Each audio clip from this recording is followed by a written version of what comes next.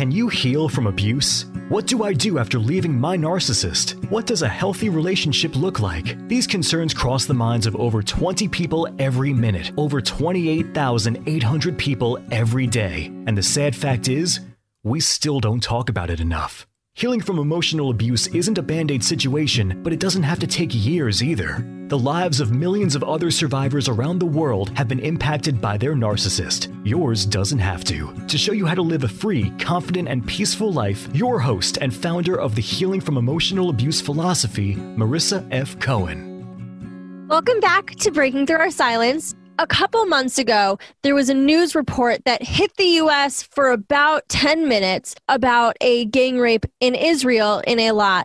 And it didn't get a ton of media coverage, but apparently in Israel, it opened up a big to-do about misogyny and the culture, the rape culture of Israel. So I have the incredible honor of bringing on a friend of mine, Tiferet Salomon.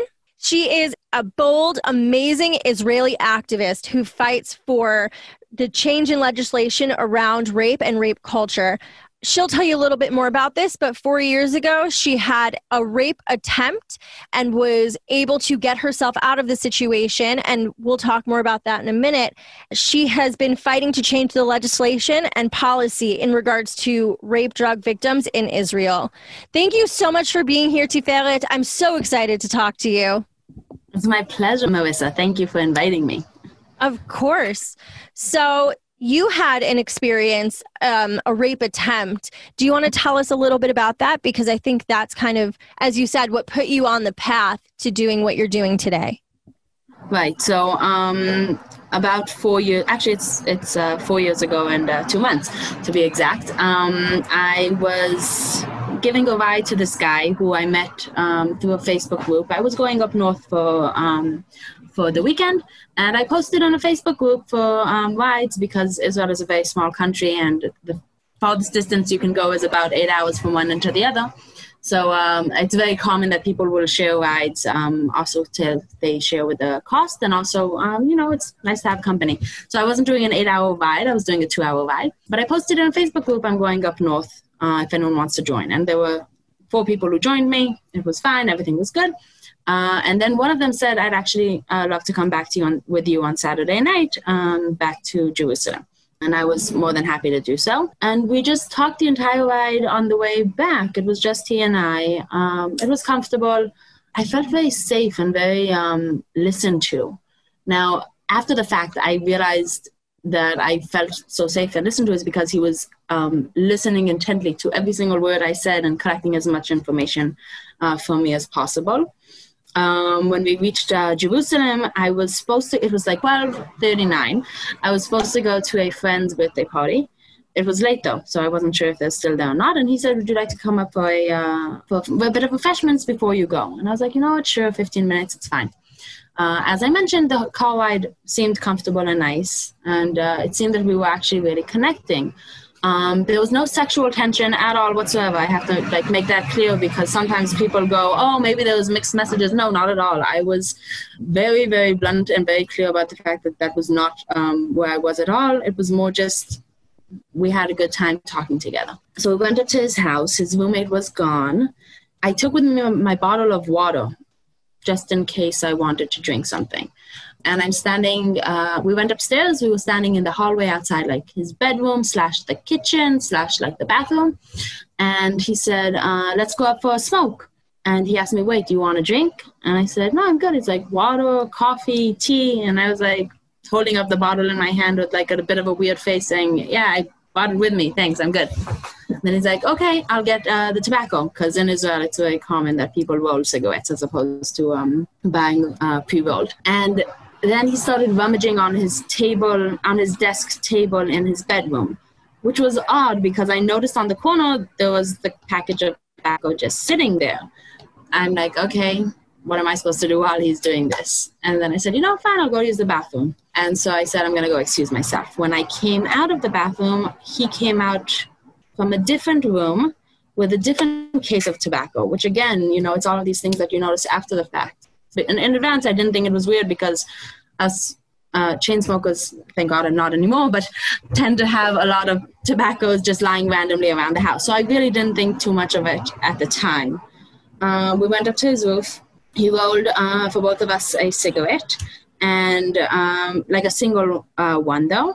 And we started talking. Mostly he was talking. I asked, what he does for a living. Tell me a little bit more about this project you're working on. And as he's talking, I'm smoking. And I noticed at some point that I like lost train of thought. He was talking about things that made sense. He was telling me about his book. And I would hand him the cigarette at times, and he would continue talking. And then each time it went out by the time he came to take a puff. And then he'd light it again, but then continue talking, and then come to take a puff. And again, it was out, so he'd light it and then continue talking. And then he'd just give it back to me. And he wasn't really smoking. Again, things you don't notice in advance, only after the fact. And at some point, I noticed, though, that I can't understand what he's talking about. Not because the words he's saying aren't words that make sense, but rather there's no logical connection between a moment ago he was telling me about the book he's writing, and now he's throwing to me these random words from the field of political science and international relations, which is the field of study that I was majoring in at the time in the university. And I told him about this during the car ride. And he's just throwing, though, these random, it's because of the colonialization of the postmodern economic effects and nothing made sense, but it was words that were supposedly comfortable for me. And I was trying to focus in and listen to what exactly he's saying and see, okay, maybe I'm just not following his train of thought. But once I listened more, I realized, there's no logic here. I'm not even sure how long we've been sitting here. And everything started feeling very misty, I would say. And I said, what time is it? And he didn't answer. He continued talking. And he was talking in this very low, calm, monotonic voice. And I said, I think it's late and I should go. And he, again, didn't react, continued talking. He had his train of thought and he was going with it. And I realized, okay, I feel like I'm losing consciousness. I feel like I'm losing grasp of reality, and something was really off. And I was scared that if I stood up and left, maybe he would try to stop me, because something wasn't adding up. And I was starting to recognize, okay, wait, I was the only one smoking. He did, all of the things were slowly falling into place. So I slowly got up and I said, I'm going to go. And he said, what? We're having such a nice time. Don't you want to stay? And I was like, no, I'm going to head out. And I started slowly walking towards the door, keeping half of my body turned towards him. Half towards the stairs, because I was scared that if I turned around, he would grab me from behind or try to stop me in a way that would cause me to trip over myself on the staircase. So I was walking consciously out while slowly trying to create more distance between us without alarming him by running. And he's like, wait, I have to give you money for the car. I'm like, no, it's really fine. It's all good. And I opened the door and walked out. The second I left the door of his house, I ran to my car, which was parked at the bottom of the street, right around the corner from his building. And I saw him from the corner of my eye running after me. And I ran even faster into the car. I locked the door, started the car, and drove away as fast as I possibly could. While I was doing this, I called my mom and I said, Mom, I've been drugged. I'm heading to a safe place where I'm going to call an ambulance and going to go to a hospital. Meet me there. And as I'm talking to her, I feel like I'm losing grip on reality. Everything is fading and everything's blurry, and I can feel how I'm fighting to stay conscious, while I was really feeling this heavy cloud coming over me and trying to wipe me out completely. And I had to stay with my mom on the phone actually in order to drive, because I felt like if I didn't talk out loud, I would lose it right then and there, and I was in the middle of the street. So I drove to the side. It was about 500 meters away from his house, maybe a kilometer, and I called an ambulance. Now, I have EMT training in my past. I used to volunteer on an ambulance on a regular basis, and I know how ambulances are supposed to work. And the ambulance that showed up was horrible. They didn't want to take me to the hospital. The paramedic, who's the highest ranking official in the ambulance, sat down on the side, lit a cigarette, and started laughing and saying to his friend, forget it, she's drunk or crazy. And I'm begging them in tears, telling them, you don't understand. I've been drugged. I need to get to the hospital. And they thought I was insane. Now, one of the first things that I always taught people when I was teaching them how to volunteer in an ambulance was, you are the first person that someone in need is going to meet. The most important thing you have to do is be there for them. Imagine how you would want your grandmother to be treated, or your parents, or you yourself, and do that to the patient that you're meeting with. You are the first person who is really going to give assistance in time of real dire need. But the way this team acted was so far from it that I was sure that I concocted in my mind the fact that I actually was able to get out of his house. And I started thinking that I'm actually still at his house and he's raping me, but in order to not feel what's going on, I am playing in my mind a safe scenario that I know from my past as an EMT that is trying to overcome the trauma that I'm experiencing live, and it's not really happening. Now, they didn't want to take me away to the hospital, and this is going on. I ended up trying to call another ambulance, but there's only one ambulance service really that people use in Israel. And I told them, I'm here with the ambulance. They don't want to take me to the hospital. I need them to take me. And so thankfully, the person at the call center told them, okay, you're there, you're with her, take her to the hospital. Now, besides this traumatic treatment that I had from their side, they never once mentioned that there's a hospital in Jerusalem that actually has we call it an acoustic care center. It's what is used for people who are brought to the hospital with fear of sexual assault of any kind. The staff there also undergoes professional training in how to treat sexual assault victims, but also they have legal standing that allows their testimony and their tests and the entire process to actually be acceptable in court, which is a very important thing to note. So they never mentioned that the hospital that takes care of that is the one in Ein-Karim. Instead, they said, yeah, we'll take you to Shaarei Tzedek, which is the one I told my mom to meet me at, and that's also what I was thinking, but I didn't know that there's this alternative and how important it was at the time. And again, I'll remind you, they didn't want to take me to the hospital to begin with. So they brought me to the hospital, and I was the entire car ride, I was holding on for dear life to not lose consciousness, because again, I was scared that I'm not actually being saved, but rather I'm still being attacked. And I needed to see a face I didn't recognize before I could let go. And I remember the second they brought me into the ICU, I saw a nurse walking over. I'd never seen her before in my life, and that's it. Everything else went dark. That's where I lost consciousness. My mom and cousin apparently were there to meet the ambulance team. They got there already beforehand. And my mom acted as my advocate throughout the entire process because I was unconscious for about 9 hours. And she told them, we think she's been drugged. We need blood tests and urine tests. And she said, give me the samples, I'll take them to a private lab.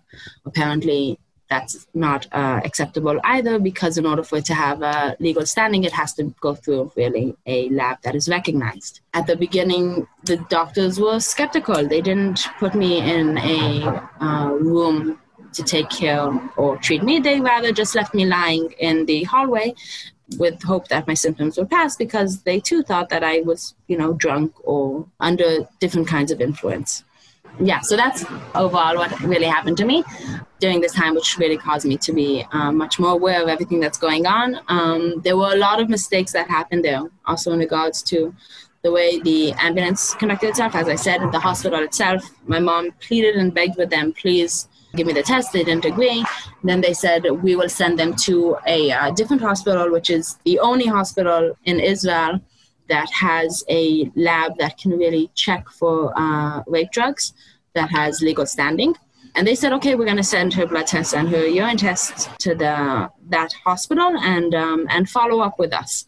Now, there were policemen who came already before I woke up. The second I gave the call really for an ambulance, the duty is to alert policemen and have them come to the hospital and collect testimony from the victims. They were standing around waiting for me to return to consciousness. My mom gave them my testimony, and they said if she wants to come and open a case, then tell her that we already have the complaint filed in and it will be attached to that. And then after I was released from the hospital, I went immediately to file a complaint because this is a sad truth in, I think, most places. But in Israel, it's known that if you don't give a complaint within the first 24 hours, the chances of it being treated as seriously go down in about 70%.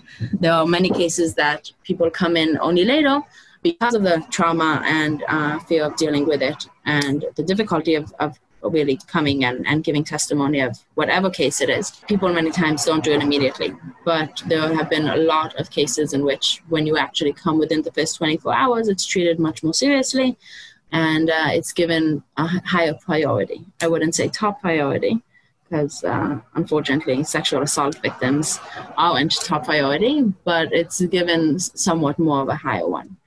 And also there, when I gave testimony, they told me, okay, we need to get your lab results from the hospital to really see which drugs were in your system. That's going to be a key part of us continuing with looking into your case and what happened here. And we are going to let you know if there's any change or development in your case. And it has 2 years until it's closed automatically. But they guaranteed me that I'd get updates. Now, I have to say, for the policeman's credit, the person who interrogated me, who I gave my testimony to, was very, very calm, very sensitive. I was terrified because you hear all these stories of policemen or people who take witness that accuse you. Well, how are you acting? What were you wearing? What was the interaction beforehand? And I was happily surprised that my experience was actually a positive one. And he guaranteed me that they'd be in touch with me. 2 weeks later, I called the hospital to see if there was any news in regards to my test results. And I found out that they never sent my blood or urine samples to the hospital that can do the more advanced checks.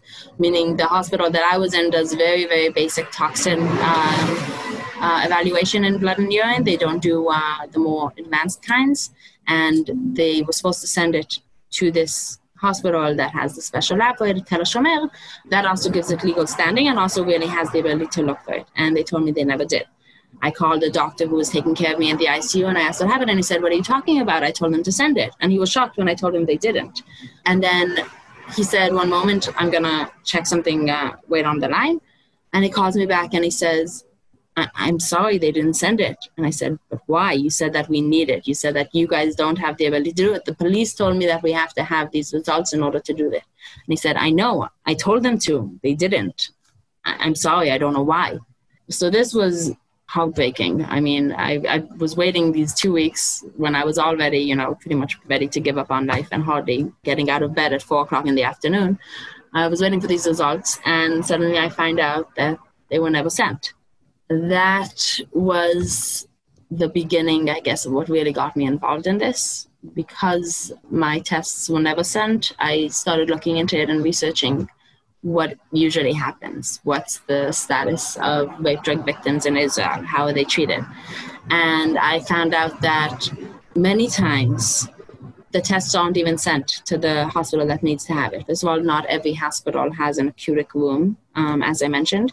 Jerusalem specifically, we have 3 hospitals here. So actually, you have a variety and you have a choice to go there if you wanted to. But there are other cities that don't have a hospital that has an acute room at all.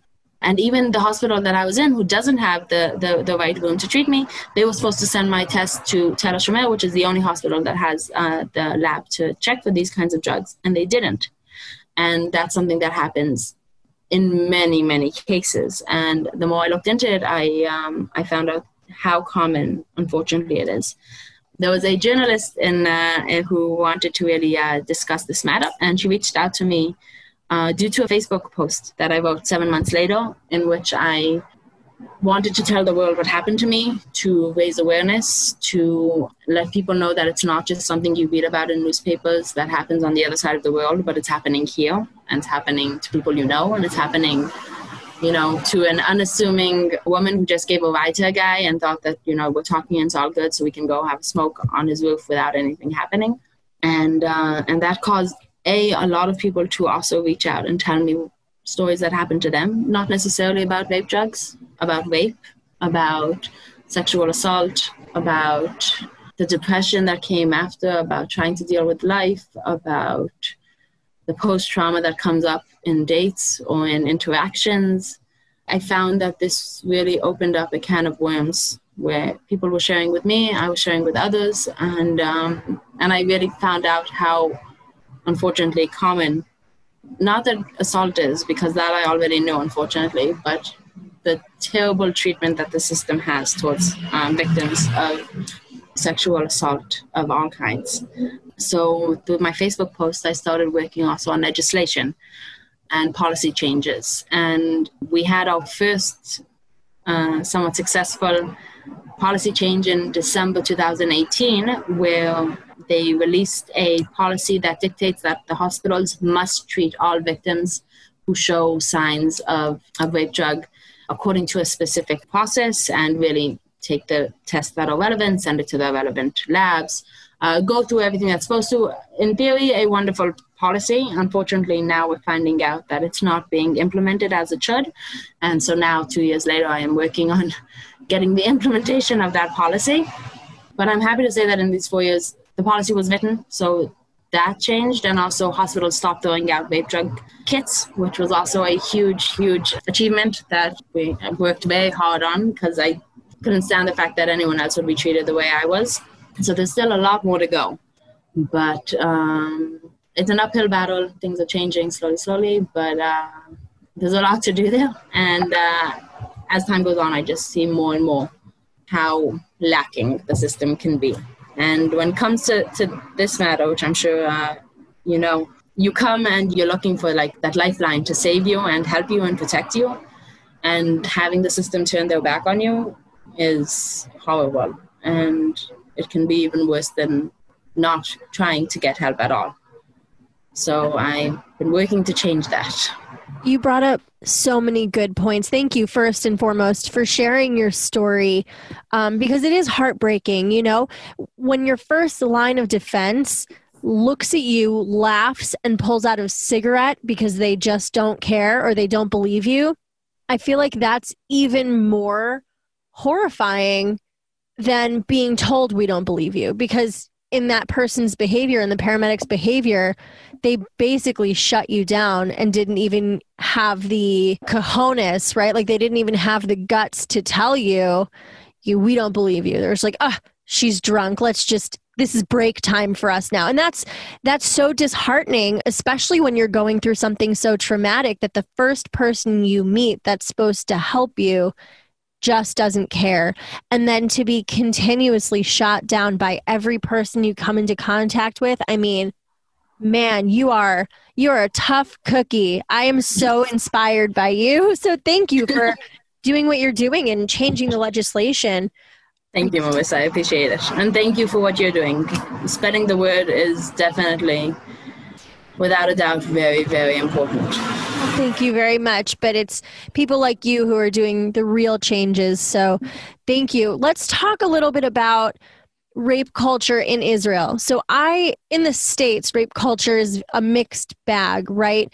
Little boys grow up being taught, you're not allowed to cry, you have to be tough. So that manifests in anger and rage, and they don't know how to reach out. They act aggressively. Not all men, I'm not trying to generalize, but basically rape culture is very widely ignored for children, and it manifests in aggressive, abusive behavior later. What is Israel's rape culture like? Honestly, I think that when you look at rape culture, I wouldn't necessarily look at the fact that little boys aren't necessarily taught to connect to their feelings and express them in a way that they feel comfortable with. It's also the fact that men and young boys are taught the way women interact are is fake, or they're playing a game.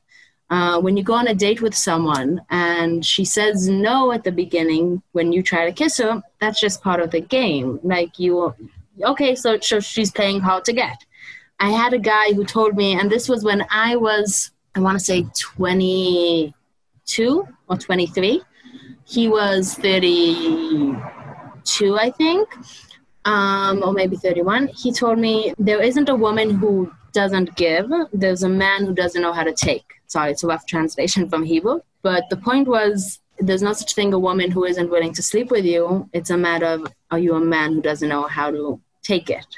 And I was horrified because, this was 5 years ago, and that was a statement that he saw no problem in saying. And the bigger problem was that it's a sentence that he's heard from other people as well, and it's other men who feel this way as well. So there's very much that culture of, did you nail her? No, did you get in her pants? Did you play hard to get? And that's something that's still very, very present and very, very common. And I think that's the bigger problem, where you're teaching men that they should read the signs that the women are giving in the wrong way.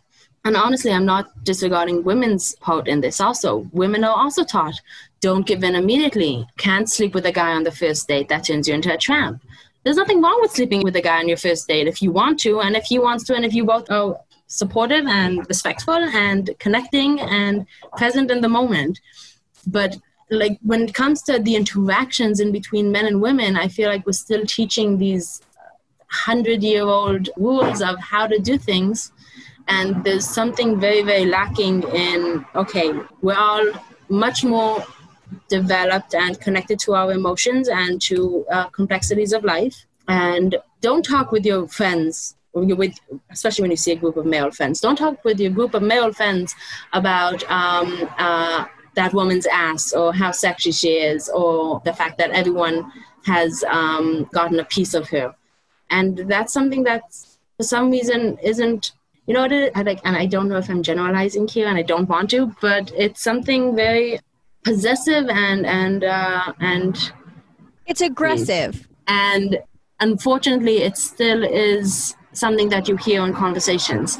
I think people feel less comfortable about making these comments now in the presence of women, which sometimes they used to do more, but it still might happen between a group of men, in a Facebook group, in a WhatsApp group. I had a friend who told me a few, 2 or 3 years ago, that she found that there's this Facebook group that men post naked women, pictures of naked women that are sent to them, whether it's by their girlfriends or by one-night stands, or that they find online. And it's disgusting. Whether it's a woman who sent you a picture of her naked by choice, that's fine. But then you're taking it and sharing it with a group of other people who have absolutely no rights to it. And so there's something very much in the culture itself, I would say, that is a little more than a little problematic, a lot problematic. And then there's also, and this I can't emphasize enough, the system that doesn't take care of it as they should. For example, a few days ago, there was a case of a man who attacked his wife and beat her up and stabbed her. He was horrible, and he was really taking out all of his anger and aggression on her in the worst possible way in front of the 1.5-year-old. And the judge decided that he doesn't want to release the name of the man because he doesn't want to, and these are his words, hurt his reputation. Now, this is a man who ruined his own reputation within a couple of hours by beating up and stabbing his wife in front of his child. And the judge doesn't want to release his name because he's trying to protect his reputation. I just had a horrible flashback to Brock Turner. Did you guys hear about that case at all? Yeah, things travel. Yeah, that sounds like Brock Turner. Oh, well, we don't want to ruin his life. He already ruined his life when he, stabbed his wife. Brock Turner ruined his life when he took an unconscious girl and raped her behind a garbage can. Like, that was an action that determines and defines the person's personality.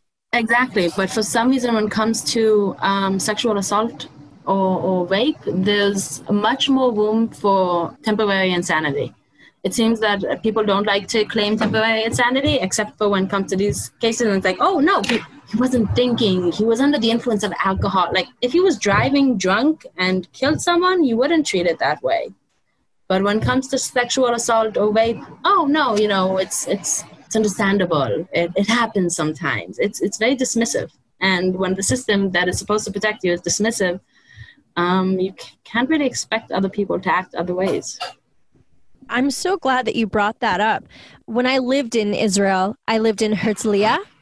And so we would go to Pituach, to Herzliya Pituach, and go out to, clubs and bars and whatever. And I noticed that guys, like you had mentioned before, were so much more willing to come up right behind me, put their hands on my waist, and pull me into them to dance on me, even if I didn't know them. And when I would try and, get away from them or move and be kind of polite about it, there was really no change, right? They just pull me back in. Right, because you're playing the game. You're not supposed to give in immediately.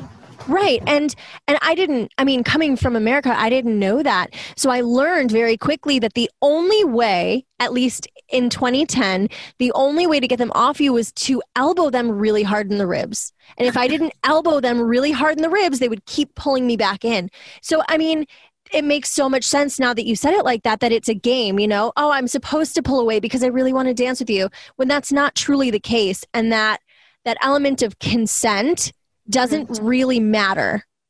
Right. For some reason, we don't, and I think this is really a huge lacking, we don't teach enough respect for, well, I think it goes both ways. Men aren't taught enough respect when you hear a no, because they're taught they're playing a game, and women aren't taught enough, don't play it hard to get. Be straightforward about what you want. There's nothing wrong with choosing this way or the other way, but be straightforward about it. Don't play games. Yes. Absolutely.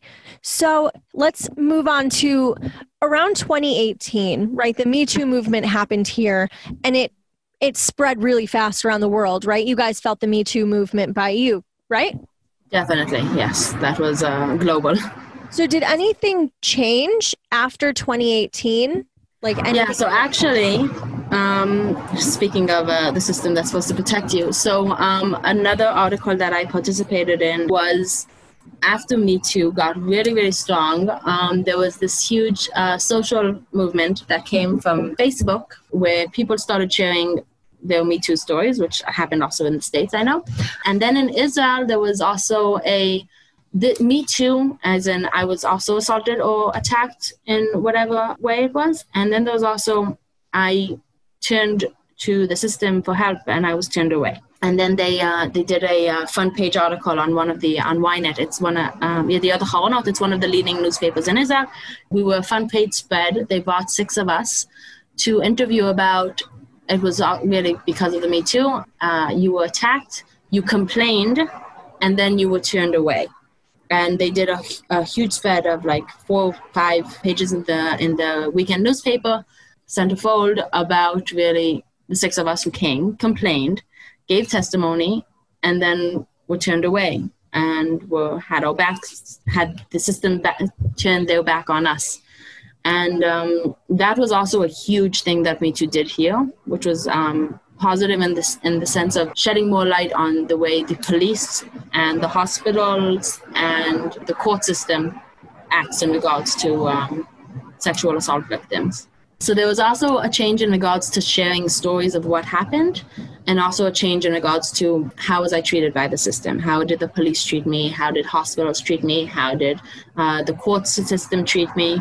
That started really, I would say, also in 2018, and it's only been getting stronger. And specifically now, due to the case in Eilat, really, it got much stronger. The volume in which people are crying out and sharing their side has risen immensely.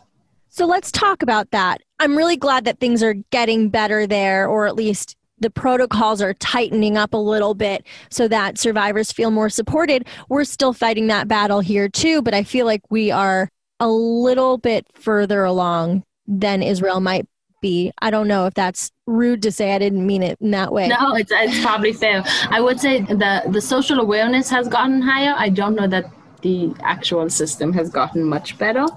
But we're working on that as well. Definitely, we're working on that. Good, because that's so important. So let's talk about what happened this year.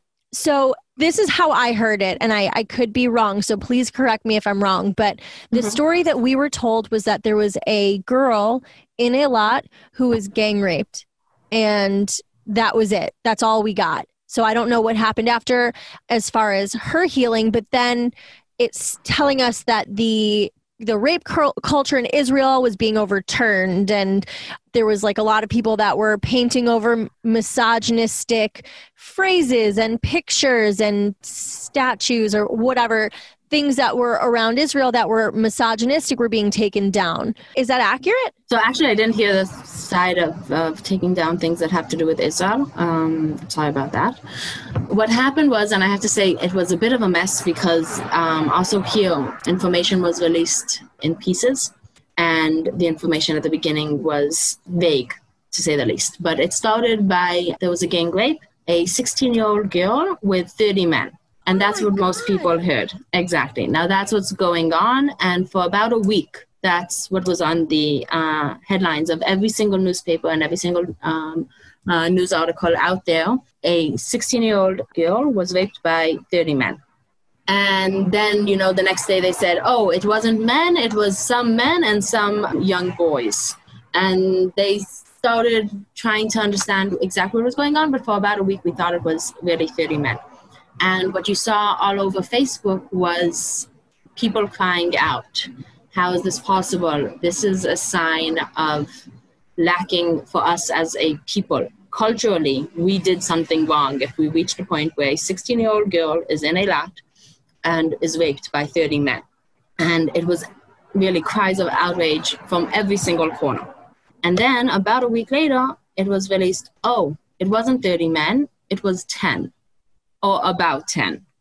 And then that was, I saw it. It's all horrible. It's all awful. When I say interesting, I don't mean in the positive way. But then there was a very interesting change where suddenly you saw some people writing, oh, it's only 10 men. Not that it's good, but it's not 30. And then you saw other people who came out with declarations of, to you who said the difference between 30 and the difference between 10 is meaningful, you're part of the problem. Because it doesn't, exactly. And that really brought up even actually a larger wave of awareness, because they said it doesn't matter if it's 30 or if it's 10. It shouldn't be one to begin with. And yes, if we're looking at gang rape in this sense, it's horrible no matter what. And there were so many cries of outrage. And people really started posting about it. And there were a bunch of different socialites, whether it's actors, singers, or different relevant social entities that came out with their own videos saying it was men. There was two of them that came out. They were very, very powerful, where they talked about what you hear as a man in your background. Now, what does that mean about you as a person if you actually listen to those people who are telling you, no, did you nail her? How far did she go? She says no, what? Then don't listen, try harder. It was done very, very well and very powerfully. And they said it's our responsibility.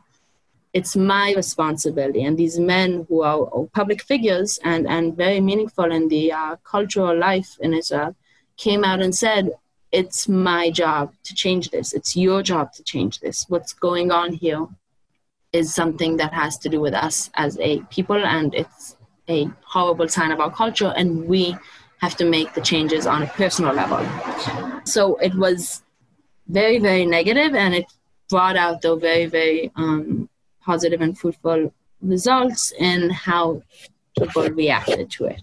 Unfortunately, we just had this case a few days ago where a man stabbed his wife. So I'll bet that that's not the first time that he has been aggressive or violent to her. In fact, I'd bet my life on it, because stuff like that's a pattern that grows and grows and perpetrator grows. Is a perpetrator, definitely. Right, exactly. This was just the final straw. This was the most recent explosion in a series of explosions. So I'm looking at an article. It's from November 2019, so it's a little bit old, and it's before all of this social media hype. But it said that there's a 90% of rape cases in Israel are closed without indictment, and that the numbers of people turning to rape crisis centers for assistance has increased by 40% in the last 5 years. And it's saying that the number of calls or complaints filed to rape crisis centers in 2018 was 51,000, and it was 40,000 in 2013. So do you think, as an Israeli, do you think that is because everything is starting to put itself together and processes and protocols are being put in place, or do you think it's because it's happening more? I think it's because people feel more supported to share what happened to them. Meaning it's not necessarily things that are happening more, but rather cases that in the past weren't necessarily brought to light are now being brought to light. So I have a friend who, due to what happened in Eilat, decided that she's sick and tired of the way things are being dealt with when it comes to sexual assault and rape in Israel. And she started posting her personal stories. And she said, I'm going to start with the story that most people know about me, that I was raped when I was 14 by someone who was 21 at the time. And she came to the police and complained about it, I guess, 9 years later. And the police closed her case because they, after researching and looking into the details, they declared that he didn't really know that she was underage and it wasn't done through malice. And she proves, and then this is something that she brought out through Facebook, she proves how he knew that she was 14 because she told him specifically in these messages. They met in a chat room and he had no problem with going out with her when she was 14 and doing what he did. And so that was the first story she told. And then she started sharing other stories that happened to her about the fact that when she was a teenager, she used to babysit for this family. And after a while, her parents were going through divorce, so she was going through a bit of a hard time personally. And she liked spending time with this couple who she would babysit their children when they were out. At some point, she said they started coming home a little bit earlier and we just started hanging out, the three of us. And then at some point, the husband would invite friends over and she started hanging out with this group of friends. I'll remind you, she's 15 at the time, babysitting his children, and he's around 30 years old. And she said that apparently it started becoming a thing that they would invite her to join when they would hang out as a group of friends. And then she was invited by just one of them to hang out, and they ended up sleeping together. And then she was invited by another one. And it became this thing that they sort of, sorry for the terminology, were passing her around. And none of them at any point thought there's a problem here that she's a 15-year-old girl. Now, she, as I mentioned, her parents were going through divorce. It was a hard time. She felt that she was getting attention and she felt that she was loved. And she said, like, on the one hand, she didn't understand really why they're treating her like an adult fully, but on the other hand, she felt very grown up because they were treating her like an adult. And at some point, one of the wives found out what was going on and had a hissy fit at her husband and caused everything to blow up, thank God. And they stopped doing this. And then she started revealing, though, all of these other cases. And she has like these 9 different stories of men who took advantage of her. One of them who came to pick her up for a date and they were in the car alone and he raped her. Another guy who was her neighbor and she had a mouse in her house and she was scared. So she asked if she could stay there while I think the exterminator was supposed to come. And then when his girlfriend was in the shower, he walked over and grabbed her breast. And there's so many stories that she's just revealing because she says, I'm sick and tired of the fact that people don't tell their stories or people behave this way. And the system keeps turning our back on it. They're back on us. And that's also something that you see happening more. People feeling socially comfortable to share their stories, because even if the police aren't fully doing their job or the court system isn't fully doing its job, they are getting social support. And this rape victim from Eilat, a different friend of mine started a fundraiser for her for legal aid due to this. And they reached their goal of, I think, 500,000 within 24 hours. And then for this woman who was just stabbed by her husband, a different friend started for her also a fund for legal support, and they reached their goal of 1 million, I think, also within like 3 days. So you see, socially, there's much more support and much more being done. And the system, it's a bureaucratic system that's a little difficult to change, but I do believe that it's slowly going to get better. That's incredible. Well, you're making amazing strides, and the people who you're working with and your friends are also doing such incredible things. I mean, thank you guys for your hard work. And I know it can't be easy. You're basically fighting the empire, right? You're fighting the head honchos, but you guys are doing such incredible work. So thank you, and just keep fighting. Thank you as well, Melissa. You are helping to also share and put out the voices and the information. And I mean, yes, we're all doing this together, and it's our pleasure to try and make the world actually a better place. So my last question for you, I ask everyone who comes on the show, what advice would you give to survivors who are going through the healing process, who are trying to get help and break their silence after sexual assault? Wow, that's a good one. So, I mean, look, it's sad to say, but sexual assault is not a new thing or something that, like, my case of being drugged, that wasn't the first time something like that happened to me. I mean, the numerous cases throughout all of my years, starting from when I was 5 years old, that I've been experiencing things like this. But when something comes that really breaks you and kills a piece of your soul, which is completely and totally what I felt, it's the small achievements that sort of wow you. I remember thinking at the time when I was, again, completely and totally depressed, hardly getting out of bed, I quit my jobs, stopped university, even though I was right in the middle and doing really well. The fact that I got out of bed at 4:00 in the afternoon was like, wow, look at that. And the fact that a Sunday would come by or a new weekend would arrive, I'd be like, whoa, I didn't think it's not even that I didn't think I would live, but in a way I didn't think I would live to see another Sunday. And I really needed something to hold on to that was more meaningful than, it's going to be okay, because I knew it was going to be okay and one day I was going to be past it, but I was having trouble seeing how that would ever happen. So I needed something more feasible. And one night it was like 4:00 in the morning, which also something that happened. I would spend most of my waking hours at night when the rest of the world was asleep, because then I felt most safe and most at peace, somewhat at peace with a quiet world. So I went into my bedroom and I started writing on the wall my wish list. And it was my list of the wishes that I want to complete at some point in order to, I guess, make myself happy. It wasn't even happy, because be happy was the first thing on the list. So it wasn't even be happy, but it was these small goals that I was hoping I could achieve in the next, foreseeable future, and that I felt could help me pull myself out of the hole that I was in. So, it was, the first one, as I said, was be happy. The second one was breathe easily again. And then it also went into other things that were, whether they were, they developed due to what I was going through with eating disorders that went completely and totally out of hand. And so I had really, as one of my wishes, eat without guilt or stop throwing up.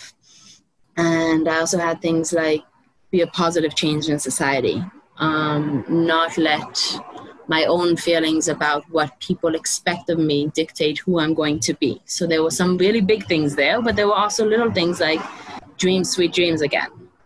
And what's amazing, and still to this day, I love looking at that wall, it's still relevant. And there are times in my life that I looked at it and I said, wow, I completed it. And there are times that I said, no, I'm not there yet. Even though last time I looked at it, I felt like I completed most of the things I put on that list. But it's interesting to see how things that were very much relevant then meet me in a very different place now. And I want to say more positively relevant, because then it was really from a hard place of smile again or wake up in a good mood. And now it's from a much calmer and more settled place. So I guess what I would give as advice is set small goals and large ones and really aim to achieve them, whether it's in a month or in a year. But I found that setting those small goals in a time frame that is not, one day I'll be happy, but rather much more current day helps to achieve them, to succeed. I love that. Oh my gosh. I challenge anybody listening to this episode to make your own list of things that'll make you happy or things that you want to overcome, and put it somewhere like on your wall next to your bed or on the mirror in your bathroom so you can see it every day and rate where you are. Oh my gosh, Tiferet, that was incredible. Thank you so, so much for everything you're doing and for being here and supporting survivors all over the world. My pleasure. Thank you, Marissa. Really, it's a pleasure. If you enjoyed this podcast, you have to check out www.marissafaycohen.com/private-coaching. That's www.marissafaycohen.com/private-coaching. Marissa would love to develop a made-for-you healing plan to heal from emotional abuse. She does all the work and you just show up. Stop feeling stuck, alone, and hurt and live a free, confident, and peaceful life. Don't forget to subscribe to the Healing from Emotional Abuse podcast and follow us on Facebook at www.facebook.com/Marissa F. Cohen and Instagram at marissa.fay.cohen. We'd love to see you there.